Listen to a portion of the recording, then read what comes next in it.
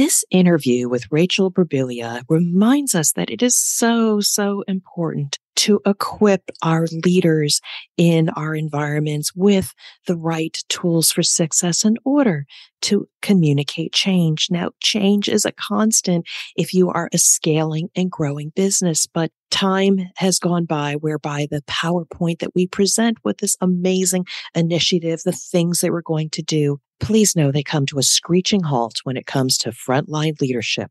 They have to manage safety issues, environmental issues. They got to get the product out.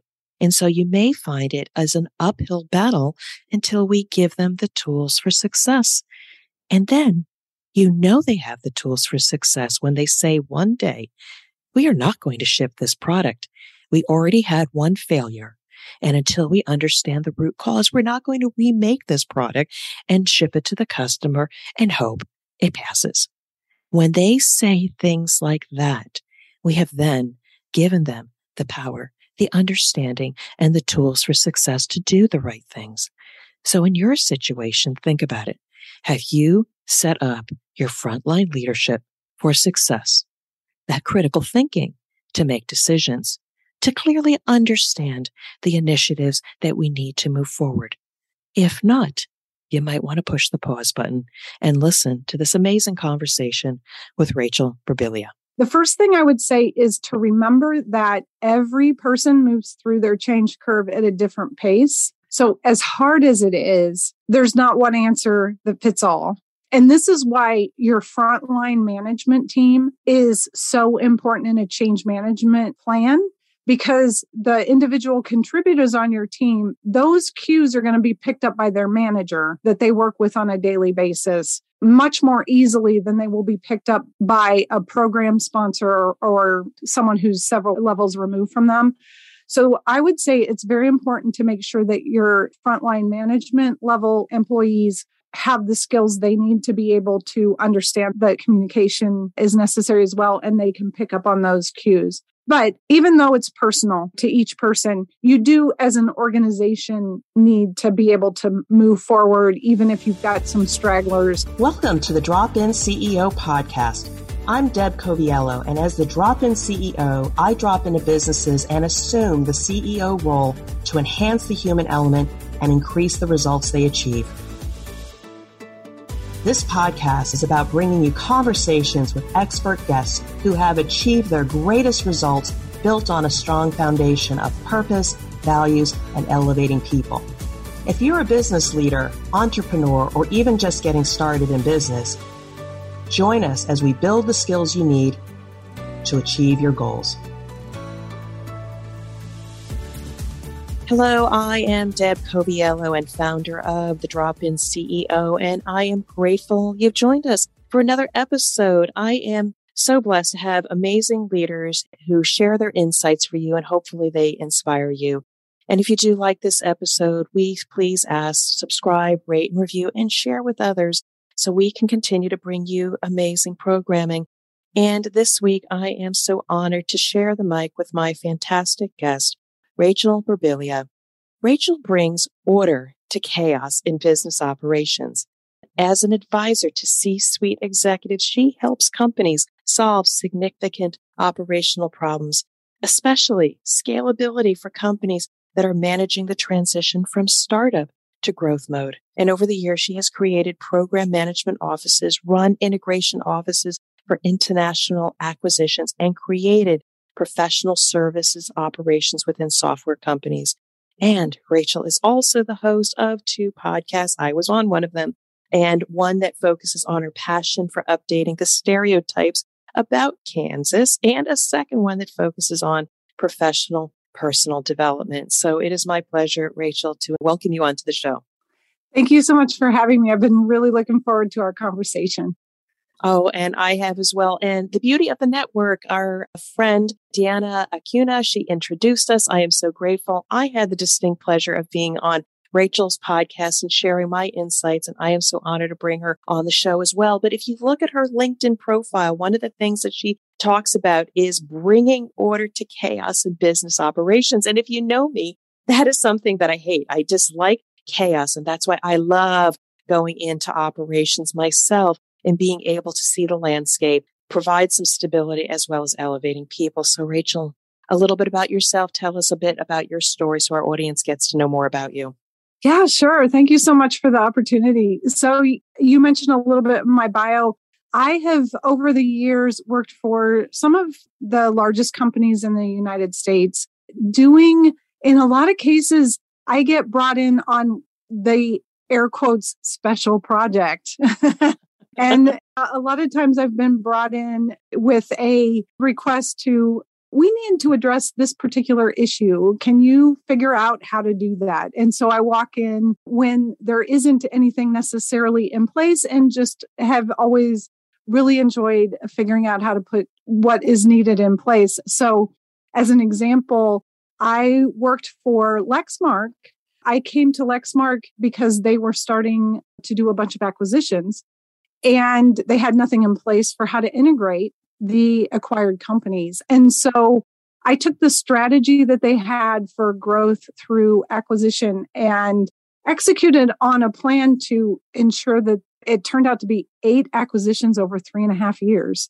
I came up with the plan for what that integration would look like for each different company. And of course, had a team that supported me in that. I didn't do it all myself, of course, but that was a lot of fun because you got every company we acquired was different. And so it was coming up with a framework that would allow us to bring order to the chaos that comes with acquisitions, but make it flexible enough to work for each of the different companies that we acquired. And I also had a request to come in to a professional services organization. They were growing.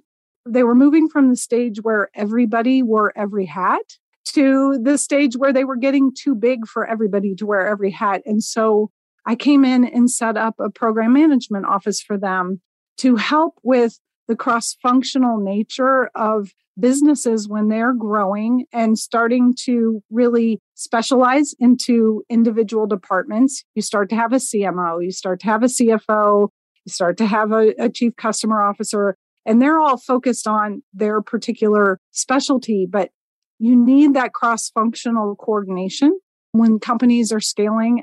And so putting a program management office in place to make sure that there's coordination of those strategic initiatives across all those departments was something else I did. And that's the kind of thing I love.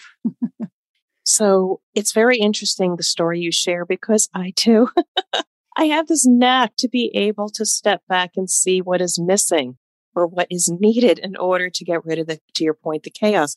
But I'm just curious, when did you realize you had this knack or passion? Because I think in a leader's journey, or as you're evolving in your career, there are pivotal moments in there where you say, wow, I'm actually good at this and I actually like it and they pay me for this and they asked me to do another one. So when was it that you realized you had this skill to be able to do this for companies? Yeah, it's funny. I think the first thing I recognized was actually kind of the opposite. I recognized what I didn't like. And so I had been working for a company where, to be honest, I started as an accountant. My degree is in accounting. And so I started off as an accountant. And the company that I was working for as an accountant decided to put in a new ERP system, which of course is a large strategic project for companies when they're changing their ERP system. And the way I got involved was really just as the accountant who was working with the team that was going to be implementing the system as kind of the subject matter expert. And then I eventually just moved into being on the team that was doing the implementation and then eventually took over that team. Once we had that implementation up and running and it became routine, it was just operations day to day and things were routine, I got bored really fast. And so then I moved on to the next job and it was the same thing. They wanted me to set something up. And then once I got it set up and I was just running it and it was routine, I got bored pretty fast. So it's really figuring out that once the operations are in place and they're running like clockwork, I get bored and I'm ready to move on to the next thing. It was recognizing that insight that then I was able to back into the idea that what I like to do is to come in where nothing exists, set it all up and get it running. And then I'm ready to move on to my next challenge. Okay, so this is strangely eerie because that is exactly the way I am. Now, early in my career, when I was a new engineer, new manufacturing person, I like process improvements and constantly tweaking and making things better. And then I too realized I love the creative process where there is nothing. That's probably why I love to cook so much, because I just love to create from nothing and then see what the impact is. And I too will get bored. That's why I am, the drop-in CEO or doing a fractional COO. I love helping to put things in order and then developing the people so they can run it, day in and day out. So that is really important insight to also realize what you don't want to do. Because if you don't want to do it and you get bored, you're going to lose your passion and maybe lose time on this earth, not knowing what you potentially can do. But what I really want to do now is dig into some of your insights, having done a lot of this work and also done a lot of work around strategy. You have some unique insights about executing strategy as it relates to change management. I'd love to hear a little more about that. Yeah. Change management is a topic that I could talk to you all day about. But when I think about your audience, one of the things that I would like to bring to their attention, maybe have them think about, since change management is something that most people at executive level or aspiring executive level are familiar with. But one of the areas I see that falls down in execution on change management frequently is around the communication styles that are necessary at each phase along the way throughout the change curve. And what I see people in leadership roles kind of miss is that they are aligning the wrong communication style with the change phase that they're going through. And so let me tell you a little bit more about what I mean there. So as someone in a leadership position, you are usually either the one making the decision about the change, the strategy change, or you've been pulled into that decision early in the life cycle of a change before the general employee population is aware of it. What that means is you, having been pulled in early or even being the one making the decision, are way ahead of the rest of your team on the change curve, right? You've gone through asking all the questions and understanding what the new world will look like after the change and everything. You've made it through your change curve. And now you're at the point where you're ready to roll this out to the rest of your team. And this is new for them. They're just starting their change curve. You are at a different place in your change curve, which requires a different kind of communication style. But because it's where you are, you want to communicate in the way that you're ready for it, not in the way that your team's ready for it when they're behind you on the change curve. So the specifics, I'm a kind of person who I like to give very tactical things that people can use immediately in their day-to-day life. And so when you are first at the beginning of a change curve, think about it when you find out about a change for the first time. You're sometimes shocked. You're maybe in denial. Your brain is going a million miles an hour thinking, what does this mean for me? And you can't really think straight, right? What you need for communication style when you're in that space is very informative. Just the facts. Here's what's going to happen, and here's the timeline we expect it to happen on, and here's where you can find the information you need.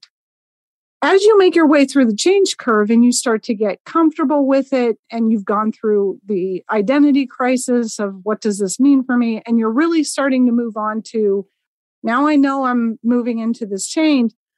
Now you're looking for more inspirational communication style. You're saying to yourself, okay, I can see the future. I just need some inspiration to kind of get me over that last hump. And so early, again, I'm going to repeat here, early in the phase, you want very informative, informational communication because your brain is just going a million miles an hour. Late in the curve, inspiration's important because you've got to help everyone understand we can do this. We're going to get there. The future is bright. Now, let me go back. As an executive, you are, by the time you're announcing this change to the rest of your team, you're already ready for inspirational communication because you're at the end of your curve. And the tendency of leaders, because they're in that inspirational phase, the tendency is to make an announcement of a change in an inspirational style, when what is needed is an informative style. So that's my number one tip for your listeners, is to make sure that when you're first communicating a change, even though you're ready for inspiration, remember that your people, the team that you're announcing this change to, are really, all they need is information, the basics. So I'm curious, this is very new insight for me. Again, it is a delicate balance because you also need to move them through the change. But what are the signs or the feelings that people are now ready for the inspiration? How are they beyond just the facts and I'm done with my emotional dealings with the change? What are some signs that leaders can pick up on to say, okay, they're ready for inspiration? Yeah, that's a great question. The first thing I would say is to remember that every person moves through their change curve at a different pace. So as hard as it is, there's not one answer that fits all. And this is why your frontline management team is so important in a change management plan, because the individual contributors on your team, those cues are going to be picked up by their manager that they work with on a daily basis much more easily than they will be picked up by a program sponsor or someone who's several levels removed from them. So I would say it's very important to make sure that your frontline management level employees have the skills they need to be able to understand that communication is necessary as well, and they can pick up on those cues. But even though it's personal to each person, you do as an organization need to be able to move forward. Even if you've got some stragglers, you'll have some people who are way ahead of you and some stragglers. You need as an overall organization to kind of pick up on those cues. And I would say that one of the things that you're looking for is that the level of questions that people are asking is starting to taper off. At first, there's going to be a million questions, but that'll start to taper off. And when you start to see the number of questions being asked about the change taper off, that's probably a good indicator that you're starting to really move through that to the next phase of the change curve. So what I would really love to respond to that, because I totally understand this. But what I also see is that once you're past the dwindling number of questions on what's happening, the nature of the questions start changing into, hey, did you guys think about doing it this way? I got a better idea. Let me show you what I'm doing over here. Do you think it's possible? Because now they're already thinking about the possibility and now asking different questions about how do we do it, not just what we're doing. I don't know if you see it that same way, but I think that's the beginning of, okay, we can do this. Let's go, team. We're not sure how to get there, but let's just figure it out. Yeah. No, I think that is a great insight, because when they're starting to say, hey, have you thought about this? That means that they're thinking about the solution, not the problem. It's not the resistance problem of, oh, you're changing my world. It's more about, oh, I'm part of this team and I think I might have a solution. So I think, that's great. That's a great insight. So change is so important. Change is a constant right now. So I think this is a really, really key skill that leaders just have to have their ear to the pavement or close to their frontline leaders, because change is a constant and we're always changing. And it's a matter of how fast can we get people through that change curve. So I got another question for you, because on your website, you do a lot of leadership development skills training on top of just operationally removing the chaos. But one of the coaching topics you talk about is critical thinking skills. And the reason why this is important to me was along the way, they questioned my critical thinking skills, because sometimes a subject matter expert can just do and execute, but being able to think through things critically. I want to just know from your standpoint, what have the challenges been that you've seen for which some of your teaching, mentoring, etc., is around critical thinking? That is, this is another topic that I could talk all day about. And, what I focus on when I talk about critical thinking is trying to pull people out of their particular area of expertise, their particular processes that are part of their daily operations, and think about the processes and people that feed them and the processes and people that are downstream from them that they're feeding. So it's the whole concept of thinking about the system, the whole system, not the process. And I think to be a good critical thinker about any kind of thing that you're trying to accomplish towards a business strategy is to understand that entire system. You don't have to be an expert on every phase of the system, but you need to understand all of the key parts of the system and think about when you're thinking about making a change, even if it's just to your particular area, what does that mean to the person upstream from me? What does it mean to the person downstream from me? And make sure that you're also, this gets a little bit more into networking maybe, but also that you're building relationships with the people upstream from you and downstream from you, because you're going to need their buy-in as stakeholders as well. And have your back occasionally, because occasionally in the process, somebody might be late, somebody might not get what you want. And if you understand the process and who to go to, you can be exceptionally resourceful and minimize any oopses along the way when you have a much better understanding of the entire process, critical thinking, asking the right questions. So I really, really appreciate that. Now, I want to just highlight some of the work that you do. You have a People Move Organization podcast and a wealth of offers such as subscriptions or memberships to get ongoing coaching and development. Tell us a little bit more about this work. Who does it serve and how does it help them? Yeah, so there are topics that I like to focus on. I call them the core business skills. They're the things that everybody needs to know for their job, regardless of your job description.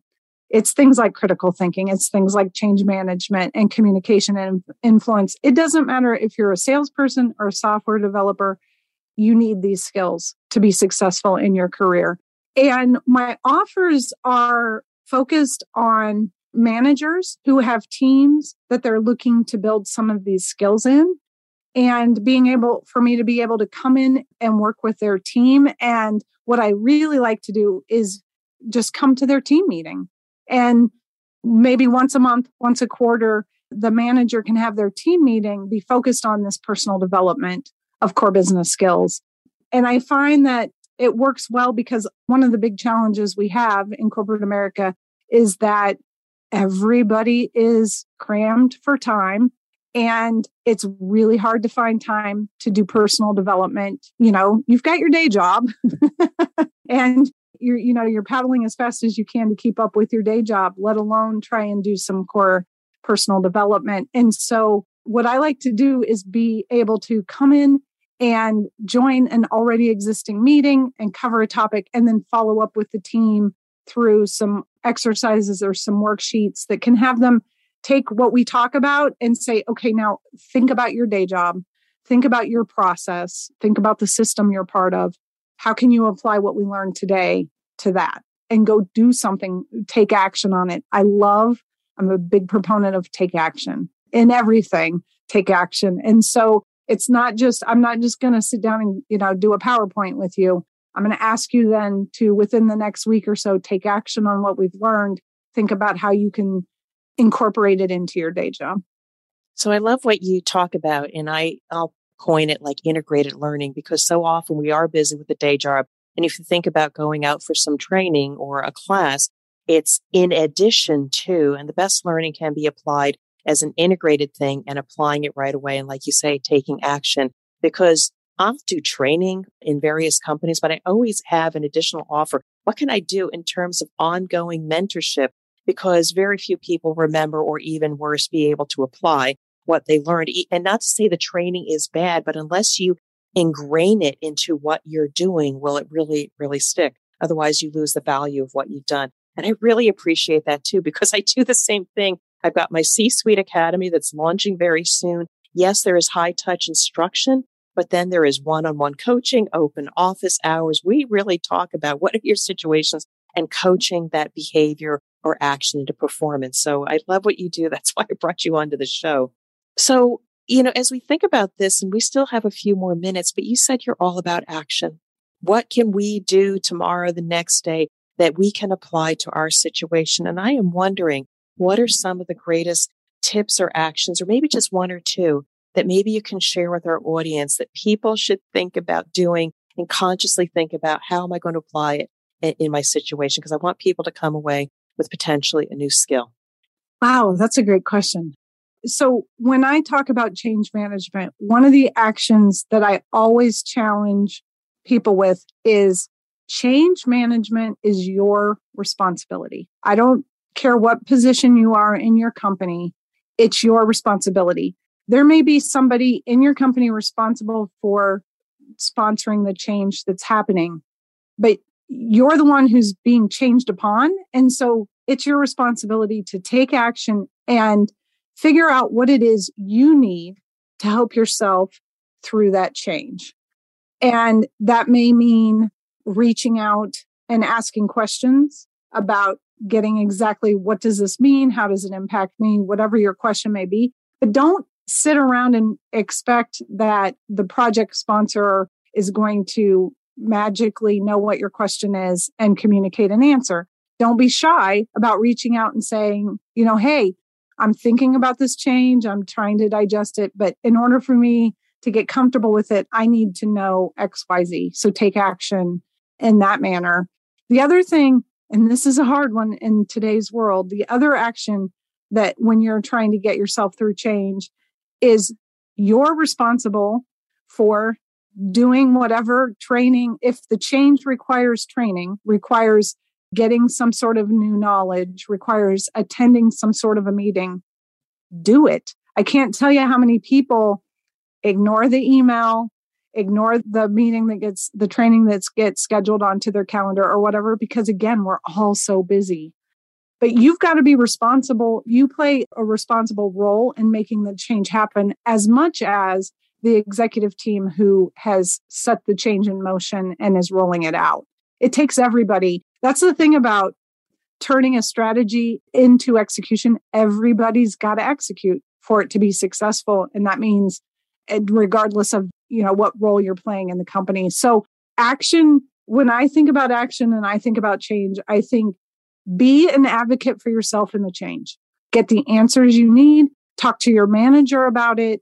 If you can't talk to your manager about it, talk to a friend or spouse or whatever, just to get through any challenges you might think you're facing, but take the initiative to be your own advocate for the change.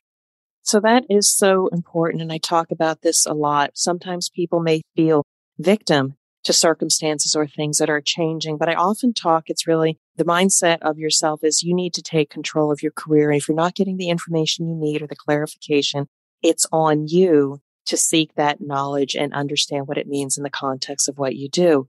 But also, if we could just speak a little bit to the leaders of organizations that have people in your care, the onus is on you as well to ask questions of your people and make sure that it's understood and meet them where they are, communicate in a way they need. You also have the responsibility. It goes both ways in order to navigate the change and achieve the outcome of the strategy. So this has been an amazing interview. I want people to listen to your podcast. It's 10 minutes, very quick, very actionable. I love being on it. People need to check out the People Move Organization podcast. But any last things that you want to share with our listeners before we bring it to a close? Well, I would just say I agree with you wholeheartedly. It is, don't be a victim when it comes to change. And don't, as a leader, don't assume that your team has all the information that you have when it comes to change. They need the support as well. So, and I would love to connect with your listeners on LinkedIn. They can, find me just by searching for my name. I think I'm the only Rachel Berbiglia out there. And I would love to continue the conversation with anybody who might be interested. All right, Rachel, thank you so much. You've been an amazing guest. And for everybody out there, I just want to say thank you again for joining us on another episode. I sincerely appreciate all the reviews we're getting, all the downloads, people purchasing the book, the CEO's Compass, your guide to get back on track. I sincerely appreciate everybody being part of the Drop-In CEO community. And Rachel, thank you. I do wish you continued success. Thank you so much. Thank you for listening to the Drop-In CEO podcast. My new book, The CEO's Compass will change the way you think about leadership, navigate rapid transformation, and elevate the leaders of tomorrow. If you're feeling off track, the CEO's Compass assessment will guide you to peace of mind in days, not months. You can learn more about the CEO's Compass by visiting my website at dropinceo.com. Now go out and lead, inspire, and achieve your goals.